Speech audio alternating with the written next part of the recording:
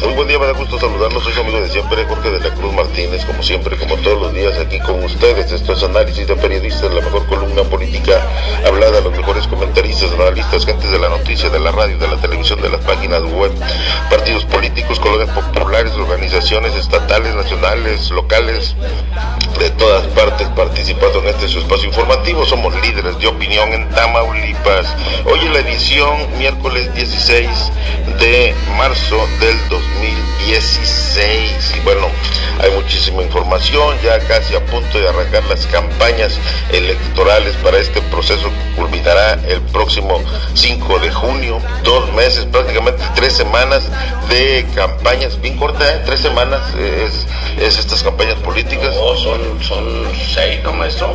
No, sí, 6. Es un mes de abril y 4 de... exactamente. Sí, 6 semanas. Son casi 2 meses, pero no.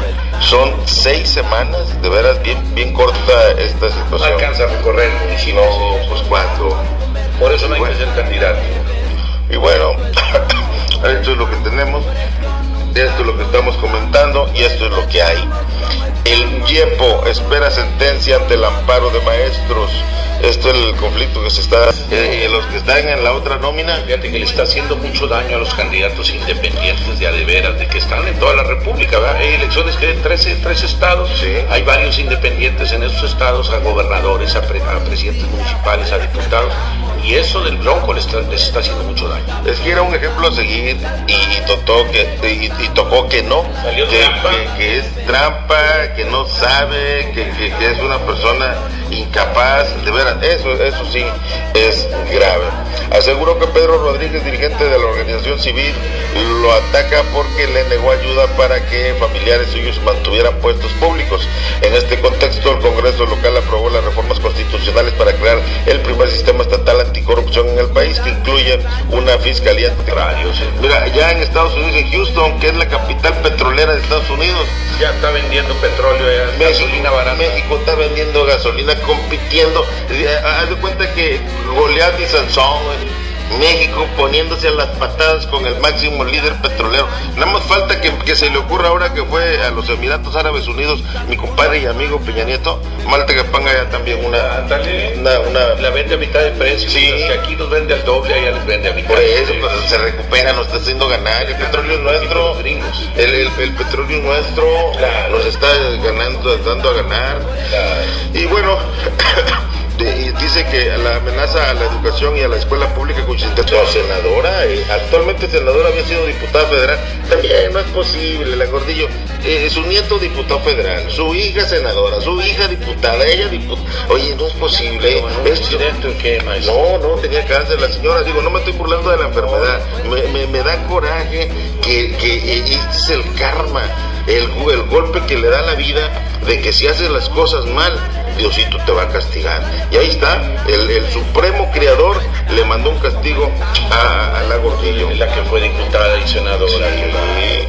Al participar en la inauguración del 8º Foro Internacional de Políticas Docentes, a donde asistió el titular de Educación, Aurelio Nuño Maya, y representantes de la UNESCO, Juan, señaló que se dan ataques en la educación y en el mundo. Oye, no.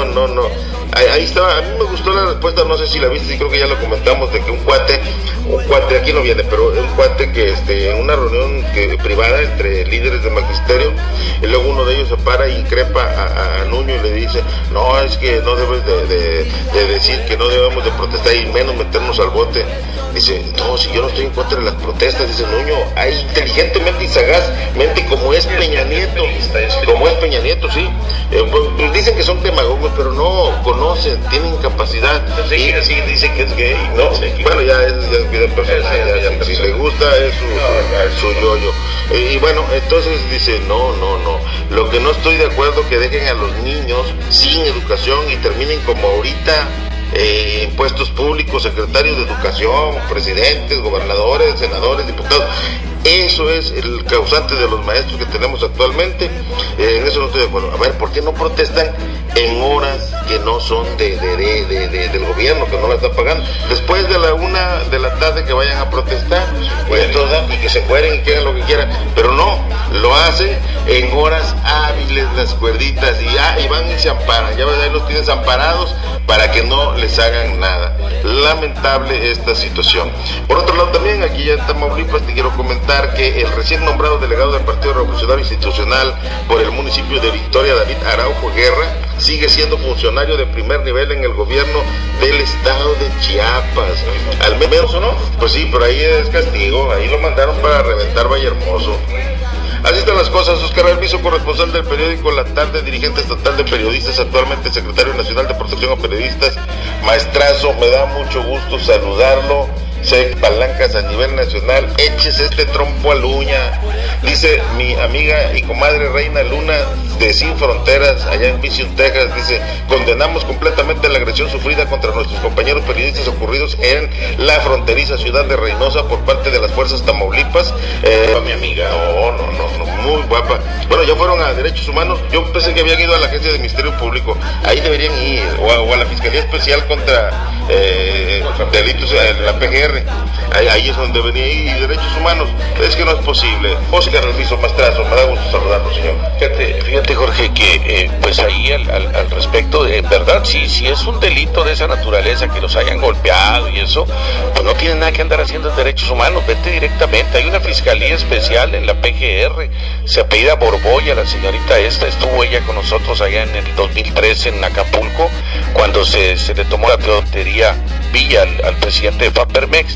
Y esta señorita Borbolla, si mal no recuerdo, ella es de acá del rumbo de Tamaulipas, señor, por acá vivió un tiempo y se puso a nuestras órdenes. Entonces ahí la idea es ir directamente, o sea, que esto sea penal. O sea, derechos humanos está bien, pero lo otro, Jorge, lo otro habría que ver. Yo la verdad desconocemos, a usted también desconoce a ciencia cierta qué pasó, maestro. Yo me estoy guiando lo que diga nuestra amiga Reina. Sí. Se inundó totalmente, ¿no? Entonces, bueno, pues sí, habría que reprobar esa agresión, si es que se dio, ¿verdad? También hay que ver. Ya ve lo que le pasó a nuestro amigo Rubén Soto, ¿no? Que tuvo por ahí un altercado allá con la gente, con periodistas amigos de allá de Ciudad Victoria, cuando se fue a registrar el cabezón, y por ahí pues los tumultos, ¿no? Pues ahí usted ha estado allá, señor, en el Yetam, se llena ahí la sala y de repente alguien te empuja y se da una ándele, aparte, pues ya ve usted que tiene muchas, entonces se da una situación de esa naturaleza, pero nada, porque te encanta, pero cuando no te gusta o te dan un piquete mal puesto, pues te encabrona. Tienen que protestar. Entonces ahí la idea es de que a veces pues la cosa no es para tanto, ¿no? Pero bueno, igual hay que protestarlo, hay que pedir cuentas.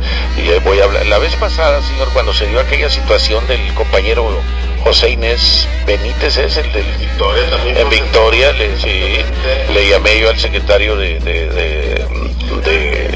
secretario general de gobierno. Ahorita le hablamos, señor, ahorita le hablamos.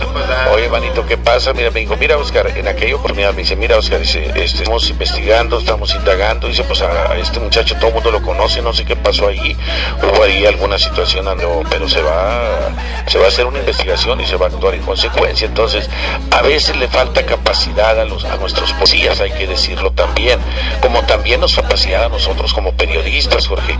Te comentaba hace un rato de una situación que tiene en un banco. ¿Puedo decir el nombre del banco? Ahí es donde tengo mi lana yo, señor. En el Scotia Bank, me estaba comentando por ahí un compañero periodista de aquí, de Río Bravo, y que pretendía que se le ejército, pero no quería hacer fila el señor. O sea, luego la prepotencia, el abuso. Entonces le digo, disculpe, señor, pero pues aquí no hay, es que no sabes quién soy yo, y que te voy a acabar, y que no sé qué, gritándole desde la fila. O sea, ¿qué puedes hacer con eso? Siento en que la persona, digo, pues yo tengo mucha calma, pero si tú te pones en un papel de que me estás gritoneando, ahí yo te mando sacar, ¿sabes qué? Sácalo. Y te tienen que sacar, porque entonces ahí es una institución privada, no es pública. Si yo llego a una institución privada debo guardar el orden, debo comportarme, y mucho menos llegar a alardear de que como soy periodista no sabes quién soy yo y no te la vas a acabar. O sea, lógico, te tienen que mandar sacar, poli, sáquelo, y al sacarte, pues lógico, se pueden dar manoteos. Fíjate que ahí yo quiero contradecirte un poco, porque tú y yo pues somos hasta cierto punto clientes en los bancos, y como bien lo dices, sí, yo sé mucha. Yo sé que los bancos son negocios particulares. Es un negocio como cualquier otro. Transan, te roban, te quitan, y bueno, tú caes solito, tampoco te mandan a llamar, tú llevas solito, te les entregas. Sí, ahí está. Oye, pago, debo más que lo que les pedí. Sí, ya sé. Entonces, aquí lo que debe de haber, y que yo nunca he visto, no sé usted que ha viajado más, yo nada más aquí en cortito. Usted nomás ha ido aquí a la playa. A la 28. Entonces, yo creo que debe de haber una atención, una caja, un área reservada a personas con discapacidad. Usted y yo somos débiles visuales, tenemos una discapacidad. Hay gentes que los muchachos sí los ve bien usted. Sí, y los de $100 los veo mejor. Y hay gente que entra con silla de ruedas, y yo no he visto que haya eso en todos los bancos, en todos. Hay unos que tienen hasta escaleras hasta mero arriba, como el que está ahí frente a la plaza. Entonces no es posible, debería de haber esa atención, porque es un negocio.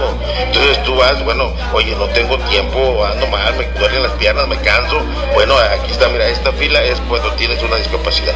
Sí, no, de hecho, Jorge, hay que decir que, por ejemplo, hay otro banco, el banco más fuerte de México, usted ya sabe cuál es, también ahí tengo otro billetito. Bueno, ahí tienen una línea, Jorge, para quienes vamos a hacer un solo movimiento, porque luego de repente es una sola fila para todo mundo, y resulta que llegan aquellas gentes que van adelante de ti, y tú dices, ya nomás ve este chango adelante de mí, ya sigo yo. Entonces sí, pero ese chango saca llevan unos así como bolsitas de plástico, y resulta ser que es de una empresa X, y lleva 20 o 30 movimientos, Jorge, y ahí tienes tú que estar atrás, que tuviste la mala suerte que te pagaron tus servicios con un cheque, y tienes que ir a formarte. En ese sentido es que sí deben de tener una fila exclusiva para personas que nada más vayan a hacer un solo movimiento. Y en lo otro, yo ahí le doy la razón. Por ejemplo, nosotros como periodistas, bueno, pues es obvio que nosotros andamos sobre la noticia, y vas y vienes, y tenemos que andar a la carrera, ¿no?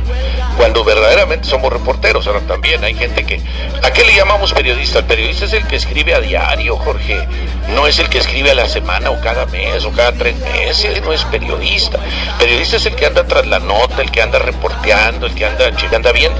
Entonces, en ese sentido, la persona pues no puede estarse 2 horas en una fila de un banco, pero entra también la otra situación, Jorge, ahora es como dicen que en el pedir está el dar.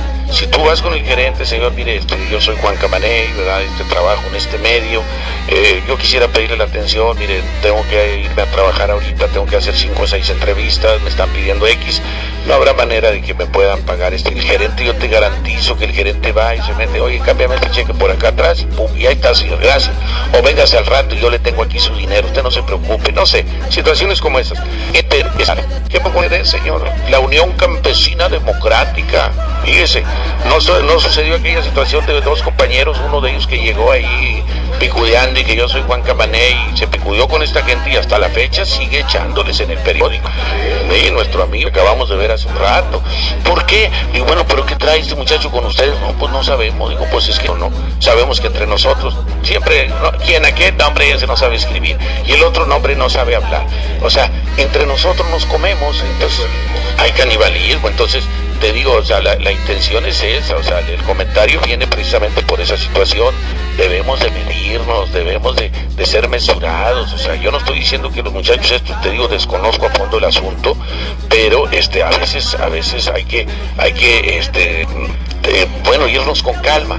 ¿Te acuerdas también una vez que se dio una agresión allá en Reynosa? Se andaban peleando los panistas, andaban bien calientes, o sea, tú te andas bronqueando con un pelado y aventándole trompones, y él lo regresa y patadas, y andas eran entre panistas. ¿Y qué hacen los periodistas? Mira, ya están peleando, y llegan y paz, fotos, Oye, espérame, compadre.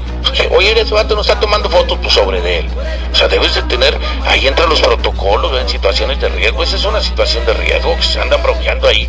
Oye, compadre, pues si le quieres tomar foto, pues tómasela acá despistadito, a ver cómo le haces con tu, no sé. Pero no es, sí, porque los otros andan como locos, andan con la sangre ardiendo, así como usted, señor. ¿Y qué pasa? Pues que te dan una cachetada. ¿Justo o no es justo? No sé. Ahí habría que, eso lo tiene que definir un juez, ¿no? Porque se hace una demanda penal, no ante derechos humanos, penal, y al juez dirá, pues ¿saben qué? Pues pasó esto y esto, ofrecer una disculpa a este señor, o ¿sabes qué? No sé, alguna multa, alguna sanción para ese agresor. Pero digo, a veces como que hay que tratearle el agua a los camotes, como dice Jorge, o sea, no equivocarnos, ¿verdad? Pero bueno, señor, ¿quién cree que está muy molesto, señor? La Ardilla, aquel que andaba en Los Pinos siempre, Diego Fernández de Ceballos, señor, pues ya ve que hizo su fiestón, y la ventada Xochitl Gálvez, esa que es bien grosera, Jorge, groserísima, es del estado de Hidalgo, y se fue al DF y ganó una delegación. Bueno, pues los anduvo grabando a todos en Periscopio, de eso no sé, usted sí sabe. Bueno, en vivo, ya ve, un saludo a Periscopio, y ahí estaban todos saludando. El Calderón, como siempre, ebrio, o sea, y la señora quiere ser presidente. Bueno, pero es otro boleto. Y está enojado el señor, dice, no, si yo pido respeto a mi fiesta, dice, y yo tengo mis amigos, son mis amigos. Pues es muy cierto, ¿verdad? Pero ¿cuántos millones de cárcel no hay ahí, de años de cárcel, sobre todos los que estaban ahí? ¿Se imagínense? Nada, hasta con Calderón, no, hombre, qué brutos, pelados, de veras. Pero bueno, y mire, señor, estos son diputados y es de su partido, señor. Usted no se da cuenta, mire, Yaleel Abdalá Carmona es una dama, diputada federal, priista, señor. Yo reconozco a la gente cuando hay que reconocerle. Ella está proporcionando el número de celular tal. Bueno, lo vamos a decir por si alguien lo necesita. 867-126-8674. Ella está pidiendo, Jorge, que si tú traes un carro que no lo traigas legalizado aquí en nuestro país, ¿verdad? De un auto de origen extranjero, no lo traes con placa ni nada, que los mentados policías federales no tienen por qué pararte, Jorge. Ella está denunciando a los elementos federales que quieran extorsionar o amenazar a las personas con confiscarle su vehículo de nacionalidad extranjera, argumentando que por ley ningún funcionario público que no sea la aduana tiene la facultad de decomisar un auto chocolate. Fíjate, esa es la gente que se necesita, Jorge, que defienda al pueblo, no que esté en contra del pueblo. Se necesita gente que esté a favor de la gente, de que nos defienda. Oye, qué bueno esto, qué bueno, porque, por ejemplo, la UCD te da placas, y bueno, ellos tienen acuerdos con los federales de caminos, van, oiga, jefe, yo no sé si tú sabes, aquí estamos en México, a lo mejor les dan su mochada, qué sé yo, pero por lo pronto tú puedes circular. Puedes ir a Victoria, puedes donde tú quieras y no te molestan los federales, porque yo ya lo vi Victoria ahora que anduvimos por allá en una situación de Morena, el mejor partido de México, señor. Entonces veníamos adelante en los carros con un vehículo con placas de esas, y si luego se para, ¿verdad? Y ya el chavo le explica, le dice, oiga, mire, son placas, no, sí, dale, vámonos, o sea, sin problema. Entonces esta muchacha Yaleel, yo no sé por qué ella no compitió para presidenta municipal, señor, no ganó, ¿verdad? Bueno, Yaleel Abdalá Carmona, de veras un reconocimiento, porque ella está diciendo, no voy a decir que ningún federal los pare, que les bajen la lana. Oye, qué bonito los federales se ven en la carretera, señor, nomás agarrando lana fácil, párate, bríncale conmigo. Este fue un operativo que se hizo en Reynosa, señor, ahora hace días, y a raíz de eso muchas denuncias, porque estaban quiti carros nuevos, unos carros bonitos, y no debe de ser, y así lo han hecho los militares también, y lo han hecho los tránsitos, y lo han hecho todas las autoridades, e inclusive hasta exalcaldes lo hicieron en su tiempo. Entonces no es posible que se haga este tipo de situación, y creo que ya hasta sacaron un punto de acuerdo en donde el Congreso va a emitir una ley en donde no tienen que meter la nariz en ese aspecto, en la cuestión de los carros. Esos son los diputados que queremos, señor, independientemente que sea del PRI, señor, si ella merece. Aparte está bonita la muchacha, está jovencita, y es suplente, creo. Tiene futuro, tiene futuro ese chamaco. Esa es la gente que se requiere, Jorge, no le hace que sean del PRI, del PAN, del PRD, de cualquier partidillo.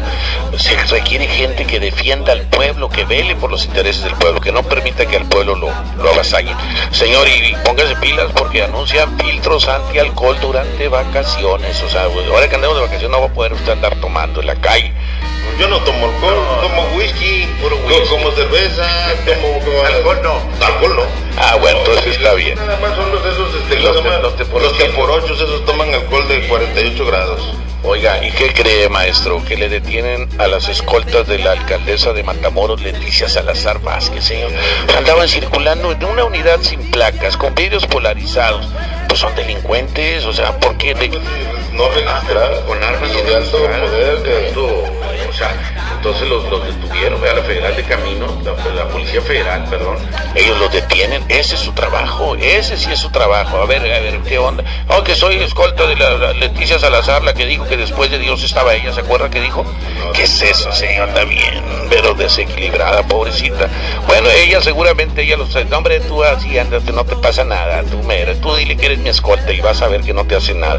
No, pues sí le hacen algo, porque vivimos en un estado de derecho, señor, y nadie puede estar haciendo esas cosas.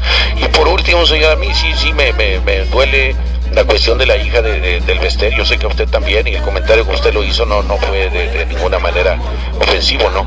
¿Por qué? Porque, mira, Jorge, aquí está la foto, pobrecita, sola, Jorge, sola, y hay gente allá a su alrededor, pero no hay quien la esté abrazando, lo que dices tú, o sea, no hay quien la esté consolando.